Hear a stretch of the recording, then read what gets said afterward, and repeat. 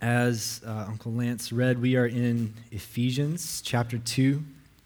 And before we get started, I would just like to say a brief thank you. It's kind of been a whirlwind since we got here. A lot's been going on, getting settled, transitioning to Hawaii time, and finding a rhythm here. But you guys have made that way easier than it could have been. We've felt very welcomed. This is a body that really does welcome and love and serve well. I know I speak on Rocky's behalf when he has been received well by you, and so we're just really grateful for you. If we haven't met yet and you'd like to meet me, I would love to meet you. So come up and introduce yourself, and let's talk for a little bit, and I'd love to get to know you. Ephesians chapter 2, verses 1 through 10.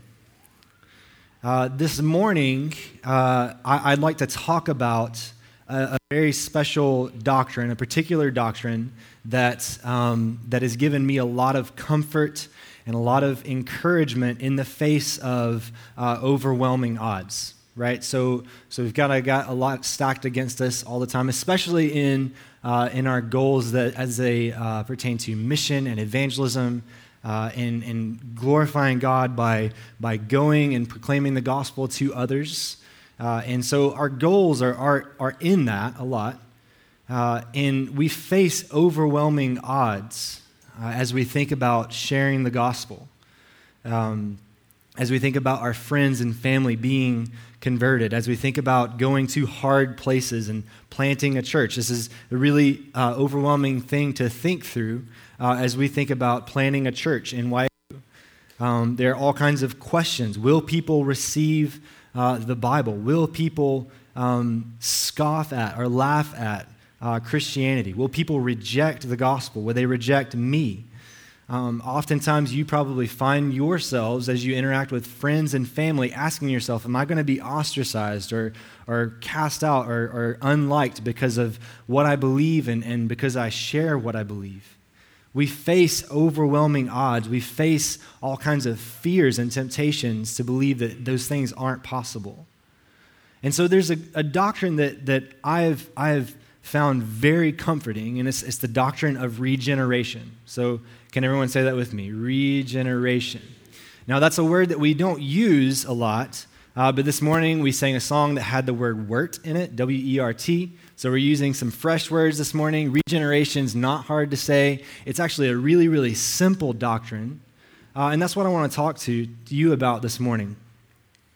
And so in Ephesians 2, verses 1 through 10, we see a very clear picture of what regeneration is. And so, what is regeneration?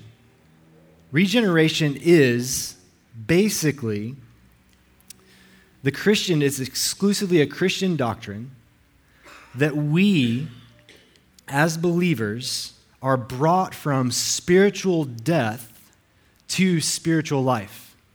So we were dead in our sins and trespasses. So death, spiritual death, and we've been brought out of that, saved from that, and brought into spiritual life. We've been given a new heart and a new body. So my goal this morning is to that you understand what regeneration is, okay? So understand what regeneration is. And there's always application in a sermon. So you need to be able to walk away from this text and be able to apply it to your life. And I'm going to give you the application up front. Really, really simple, short application.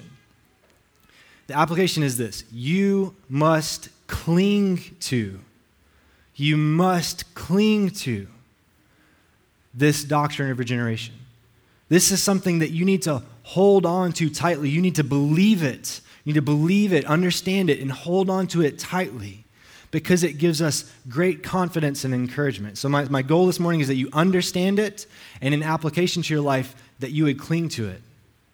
And to help you apply it, I'm going to give you some ways to think about it so that you understand why it's beneficial that you hold on to it so tightly. So let's talk a little bit more about what regeneration is. From Ephesians chapter 2, verses 1 through 10. Regeneration is the belief that we were dead in sins and we've been brought out of spiritual death into spiritual life. To be saved, we must have the heart of stone taken out, as it says in Ezekiel 36, a heart of stone taken out and a heart of flesh put in. Regeneration is often, we use terms like new birth, new life, new heart. And as Christians, we believe that regeneration happens before we ever do anything good, right? So in Ephesians 1, in verse 4, it says, even as he chose us in him before the foundation of the world. So in the process of salvation, you're elected or called, and then you're elected and then you're called, as it says in chapter 1, verse 9. It says, making known to us the mystery of his will. So God is electing you and choosing to save you, and then he is calling you or making you understand the gospel and making you understand his will, and then he regenerates you. So he gives you a new heart, right? So all of that is done by God. You have nothing to do with any of that. God is reaching down into a dead person's life and bringing them alive. He's reaching down to someone who is spiritually dead and making them alive. It is totally an act of God. In verses 1 through 3 of the text that we're looking at this morning, you see, and you were dead in the trespasses and sins in which you once walked. So the spiritual state is deadness, following the course of this world, following the prince of the power of the air, the spirit that is now at work in the sons of disobedience, among whom we all once lived in the passions of our flesh, carrying out the desires of the body and the mind. So not only are you dead, but there are these powers that are enslaving you in death, right? So those powers we see are the world. We are trapped by our desires for the world. Our mind is worldly. There's Satan. Satan's been given a measure of dominion. Here he is called the prince of the power of the air, and we are under the influence of that power. And then finally, the flesh. We are trapped with fleshly desires. You're under the influence of Satan.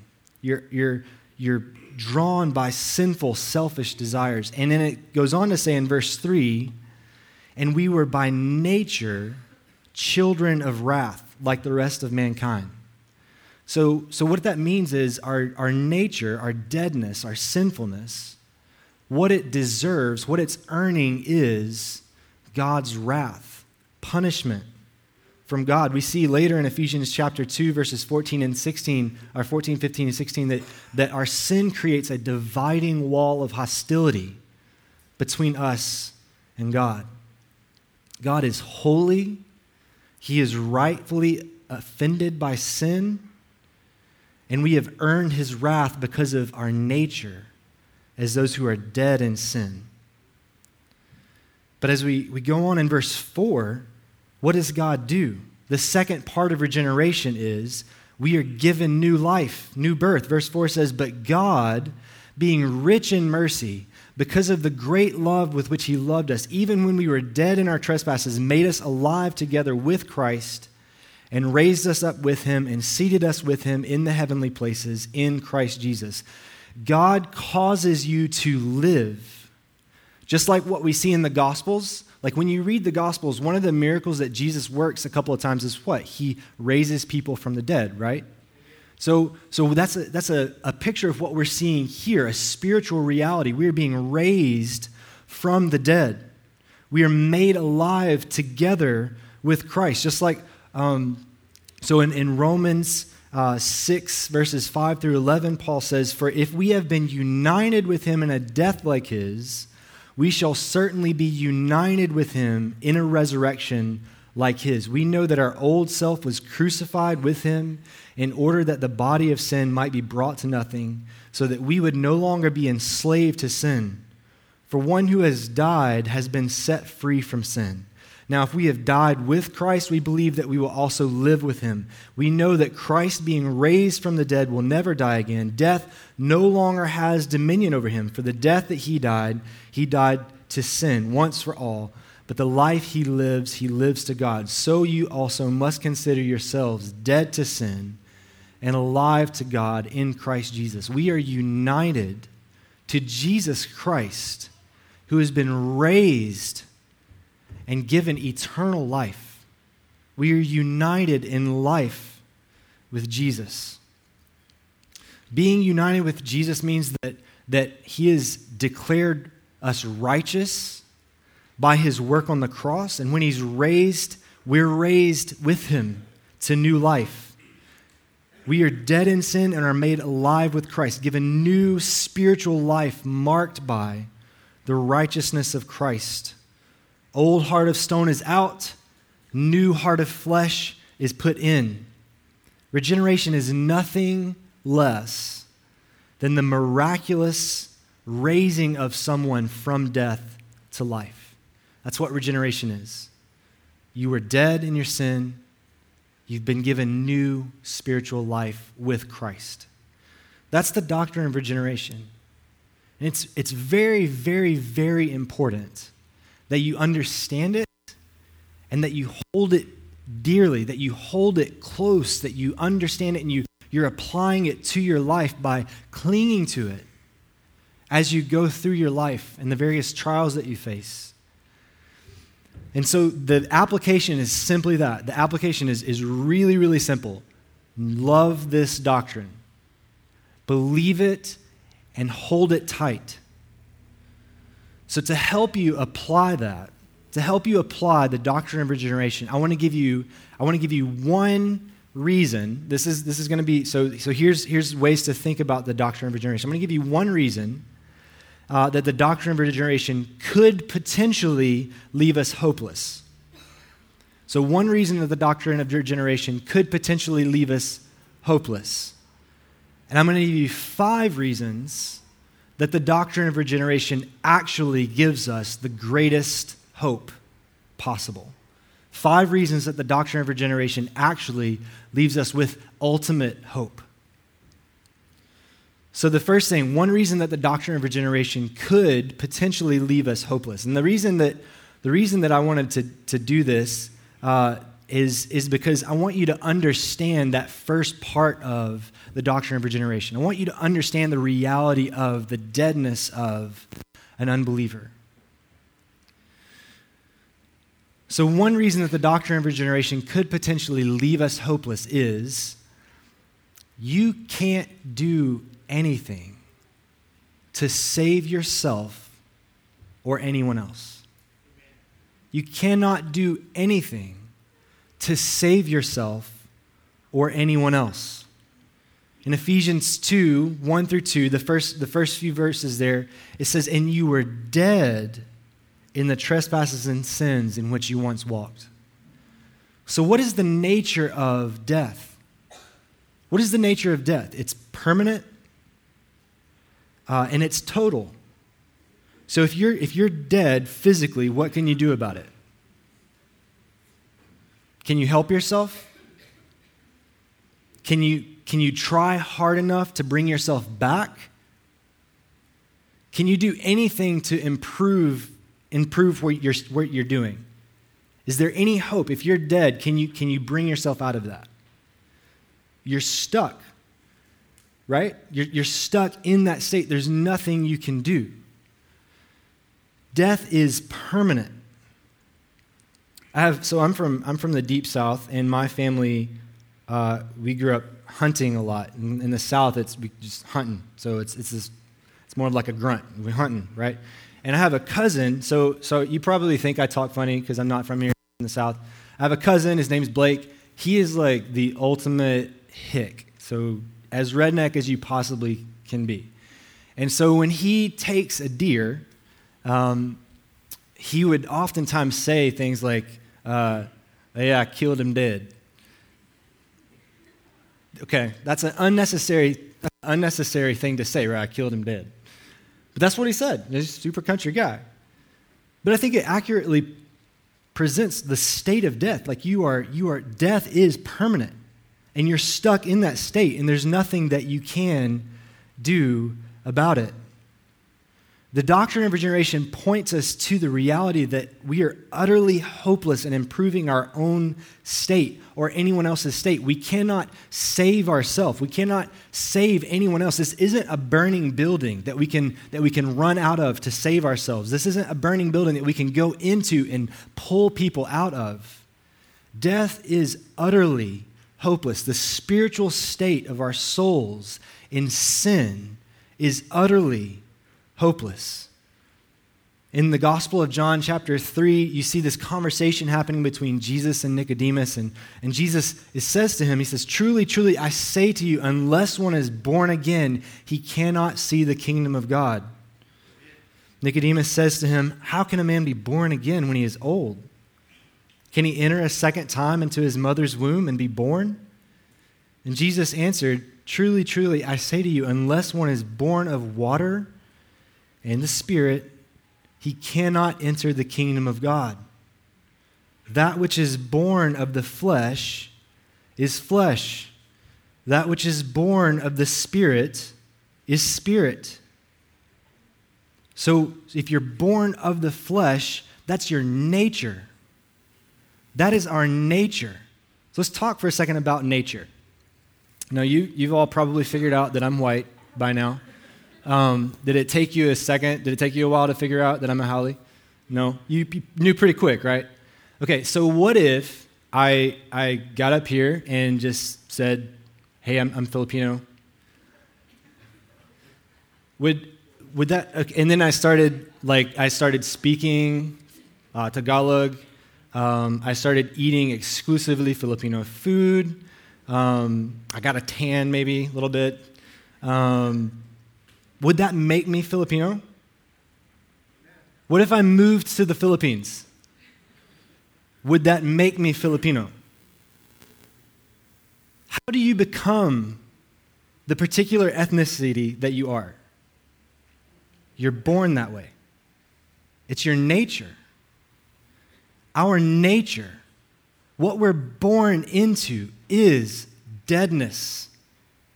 Sin has trapped us in a state, and it's made our nature just death. Our nature is one of death. Jesus goes on to say in chapter 3 of John, he tells Nicodemus, he says, "Do not marvel that I said to you, you must be born again. The wind blows where it wishes, and you hear its sound, but you do not know where it comes from or where it goes. So it is with everyone who is born of the Spirit." What he's telling Nicodemus is there's really no way you can nail this down. You can't capture the Spirit and bring it in. You can't reach out and grab the Spirit and make yourself alive. You can hear it, you can see the evidence of it, but there's nothing you can do to bring it to you. You're stuck in your state. You're by nature flesh, dead. You cannot become of the Spirit. You cannot save yourself. You cannot save other people. You cannot discipline the deadness out of a child. You cannot obey the deadness out of a parent. You cannot plead the deadness out of your family. You cannot befriend the deadness out of coworkers, love the deadness out of an enemy, logic the deadness out of an atheist. You can't empower the deadness out of a homeless person. You can't change the deadness of your own heart. Our state is that we are dead in sin, and it puts us at odds with God. There's the dividing wall of hostility, and we are unable to free ourselves from that state. That's the reality of our souls. And if we stopped there, that would be a reason to be hopeless.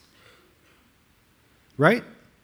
If we stopped there, we would be lost in utter hopeless. There's nothing we can do. Right? But I want to give you 5 reasons that this doctrine actually gives us the ultimate hope. And the first reason that this doctrine gives us the ultimate hope is God can save you. God can give you new spiritual life. God can make someone who is dead alive. In Ephesians 2, chapter 2, verse 5 through 6, he says, "But God, being rich in mercy because of the great love with which he loved us, even when we were dead in sins, even when we were dead in our trespasses, made us alive together with Christ. By grace you have been saved." God makes us alive together with Christ. Deadness is not an obstacle to the one who created the universe. The God who spoke everything into existence has overcome death. He has power over death. And how does he give it to us? In Ephesians 2, so later in the chapter, in verses 13, he says, "But now in Christ Jesus, you who were once far off have been brought near by the blood of Christ. For he himself is our peace, who has made us both one and has broken down in his flesh the dividing wall of hostility." So Jesus has overcome that barrier by abolishing the law of commandments expressed in ordinances, that he might create in himself one new man in the place of two, so making peace, and might reconcile us both to God in one body through the cross, thereby killing the hostility. What Jesus has done is he has come here and he put on a body like yours, and he felt pain and temptation and sorrow like you have. But unlike you, he did it perfectly. He lived a perfect life that was ultimately pleasing to God. And then he went to the cross and he offered a perfect sacrifice to atone for our sins, the wrath that we deserved from God. Jesus took that on himself. And he paid the penalty for sin so that when God looks at us, he sees the righteousness of Christ. Jesus has torn down the dividing wall of hostility. And because we have the righteousness of Christ, we've been united with him in his righteousness. We are united to him in his life. We are given new spiritual life. God has raised us from the dead and made us like Jesus. And we are getting more and more like Jesus if we have been saved. I don't have time to read this text right now, but I would encourage you all to write this down. Ezekiel chapter 37, verses 1 through 14. And it's God interacting with a prophet, and he takes him out to this valley, and in this valley there are just bones everywhere, and they're all, Ezekiel says they were extremely dry. The bones were dry. So not only were they dead, but the flesh had all rotted away, and all that was left was bones. And the bones that were there, they didn't even have marrow in them. They didn't even have any little chunks of meat and stuff on them. It was dry. Years and years of death. And God tells Ezekiel to prophesy and to command the bones to come to life. And he sees flesh on the bones, and he sees them breathing. So deadness to life, that's our state. God can take a dead man and make him alive. That's our state. That's the first reason that you should cling to the doctrine of regeneration. In 1 Corinthians 15, Paul quotes the Old Testament. He says, "Death is swallowed up in victory." Death is swallowed up in victory. "Oh, death, where is your victory? Oh, death, where is your sting?" The reality is we serve a God who has power over death. He has conquered death, and he gives us new spiritual life when we are hopeless. So that's the first reason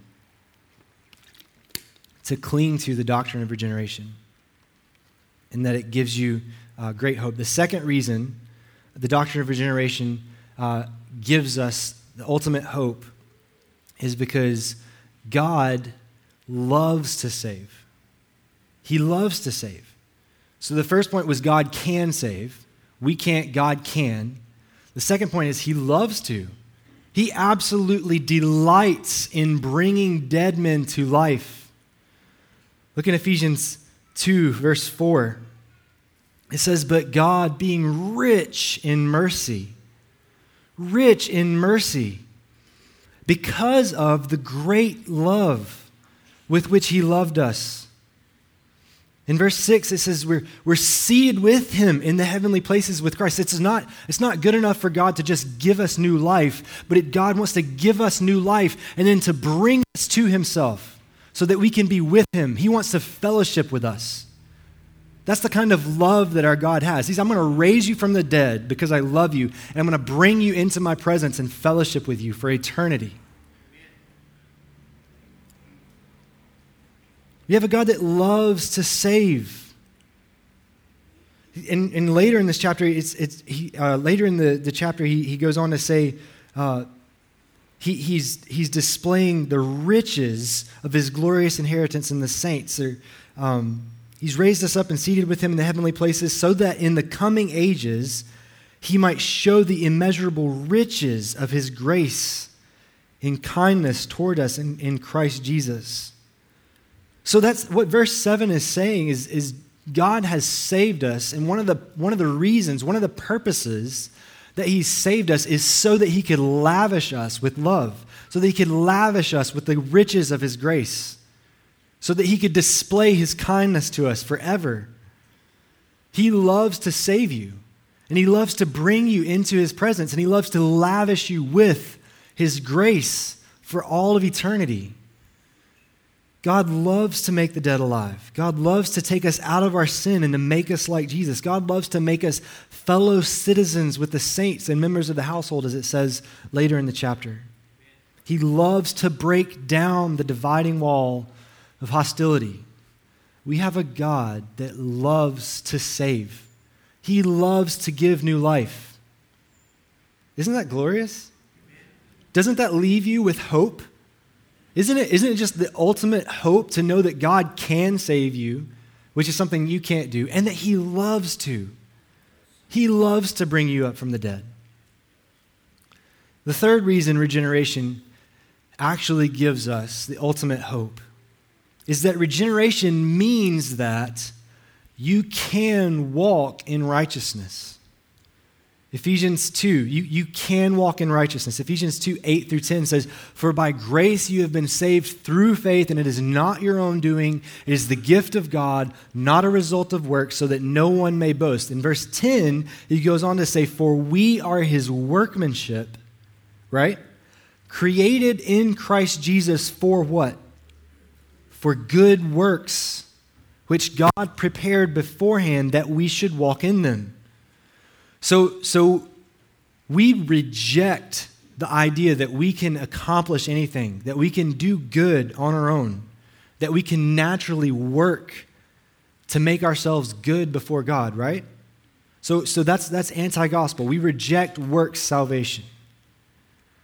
But if you have been brought from spiritual deadness to spiritual life, you were created for good works. Good works that have already been crafted by God. God has crafted good works for you, and He's sending them. He's raising you from death to life, and He's making these good works for you to walk in. You can walk in righteousness. If you are a believer, you can walk in victory over that sin that clings close right now. How many of you can think of something off the top of your head that you would like to overcome? A sin or a struggle, you're thinking, I want to overcome that. And how often are you hopeless in that? How often are you tempted to feel like, I cannot defeat this sin? This sin is too much for me. That is a lie from hell. You have been given spiritual life. And you are a work of God. You are His workmanship, and He has crafted good works for you to walk in. You can walk in righteousness. So if you are tempted, if you're tempted to walk in despair because of your sin, I would just urge you to think about the doctrine of the fact that you used to be dead. You used to be spiritually dead. And you've been made a living spiritual creature. You have the life, the righteousness of Christ. You've been given the ability to walk in righteousness. And if you think you're a believer, or you're coming to church and your life is actually marked by sin, you should ask yourself, have I been regenerated? Have I been made alive in Christ? That's a good question to ask. Have I been made alive in Christ? If I cannot conquer this sin, is it because I'm dead? And then no, believe in Jesus. Flee to Jesus. He gives new life. He gives victory over sin. So that's the third reason that regeneration leaves us with the ultimate hope, is because you can walk in righteousness. You can walk in obedience to the Scriptures. The fourth reason that regeneration leaves us with ultimate hope is that anyone can be saved. Anyone can be saved. Just think about this congregation. Think about the people in this congregation. So personally, I grew up in the church, and what I was saved out of was this ridiculous sense of self-righteousness. This just goody two-shoes, think I'm really good, self-righteousness. Just gross, snobby self-righteousness. So like if you were to look at my life, it was clean, right? It was kind of clean. But the reality was I was dead. And I've been saved from that. I've been given new spiritual life. Some of you have been in prison. So that's the spectrum, right? There are people whose lives looked clean, but really weren't. And there are people whose lives didn't look clean because they really weren't, right? The reality is, everyone can get saved. It doesn't matter what your life looks like. It doesn't matter what sins have marked your past. Anyone can be saved. Anyone can be saved. You have no right to look at another human and say that person can't get saved. That's what death means. Everyone is dead. We see the reality of death in chapter 2 of Ephesians. In 1 Corinthians 6, 9 through 11, it says, "Or do you not know that the unrighteous will not inherit the kingdom of God? Do not be deceived. Neither the sexually immoral, nor idolaters, or adulterers, or men who practice homosexuality, nor thieves, nor the greedy, nor drunkards, nor revilers, nor swindlers will inherit the kingdom of God. And such were some of you. But you were washed, you were sanctified, you were justified in the name of the Lord Jesus Christ and by the Spirit of our God." Your past cannot stop God from saving you. Your current circumstances cannot keep you from Jesus if He wants you. You can have new life. Anyone can be saved. So when you're thinking about the hardest, most sinful, vilest people you know, see an opportunity for a dead man to come to life. Back in John 3, Jesus is talking to Nicodemus, and he says, "The wind blows where it wishes, and you hear it sound, but you do not know where it comes from or where it goes. So it is with everyone who is born of the Spirit." And then he goes on to tell Nicodemus, "No one ascended into the heaven except he who descended from heaven, the Son of Man. And as Moses lifted up the serpent in the wilderness, so must the Son of Man be lifted up." So he's talking about himself. Jesus is going to die for the sins of man, so that what? That whoever believes in him may have eternal life. So when you look at hard, dead, sinful people, Know that whoever believes in him may have eternal life. That's the fourth reason that regeneration leaves us with the ultimate hope, is anyone can get saved. This final reason is really, really, really encouraging to me personally, because we're about to do something really difficult. We hope to plant a church in Waiahu, which means what we're hoping for is to go and share the gospel and for people to be saved, and to actually grow in righteousness and become faithful believers and faithful Christians. So the fifth reason regeneration leaves us with the ultimate hope is because regeneration is not up to you. It's not up to you. Isn't that glorious? Isn't it glorious that it's not your task to raise a dead man to life? You don't have to rely on your own strength for people to be saved. You don't have to rely on your own skill. So I'm just going to be really vulnerable with you. I'm tempted to fear church planting in that community for a lot of reasons.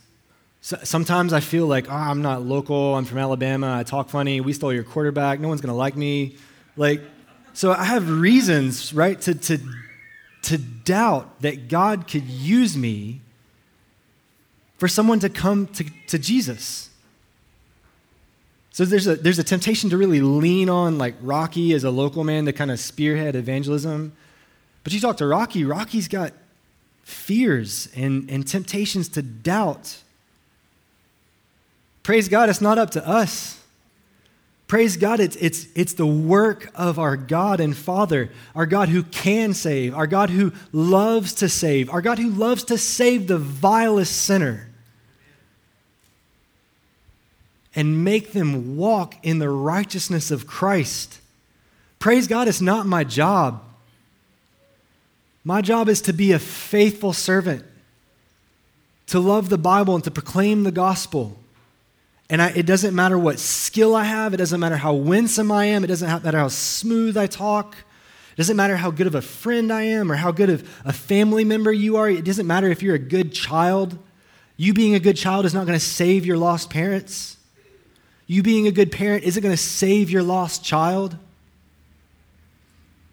You being good at apologetics or defending the Bible, that's not going to save someone. You knowing hundreds and hundreds of Bible verses, like you don't have to be like Matt Neal and have them all memorized. It's not up to your ability to memorize, although you should try to memorize, not saying anything about that. It's not up to you fitting in or being relevant with the culture. It's not up to a seminary degree or being ordained or any level of education. What you do for a living, it doesn't matter. Preach the gospel. Preach the gospel with great confidence that we have a God who can save. He loves to save, and he loves to save the vilest sinner and make them look like Jesus.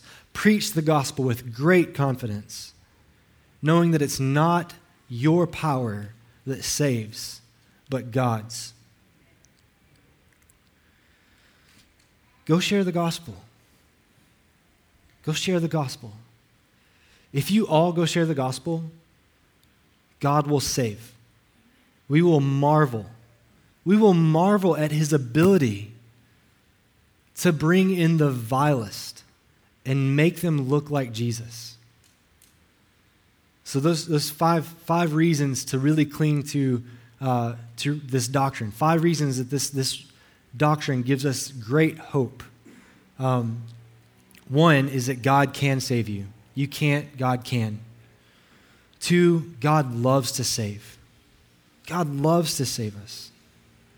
3, regeneration, new life, means that you can walk in righteousness. You can obey the Bible. 4, anyone can be saved.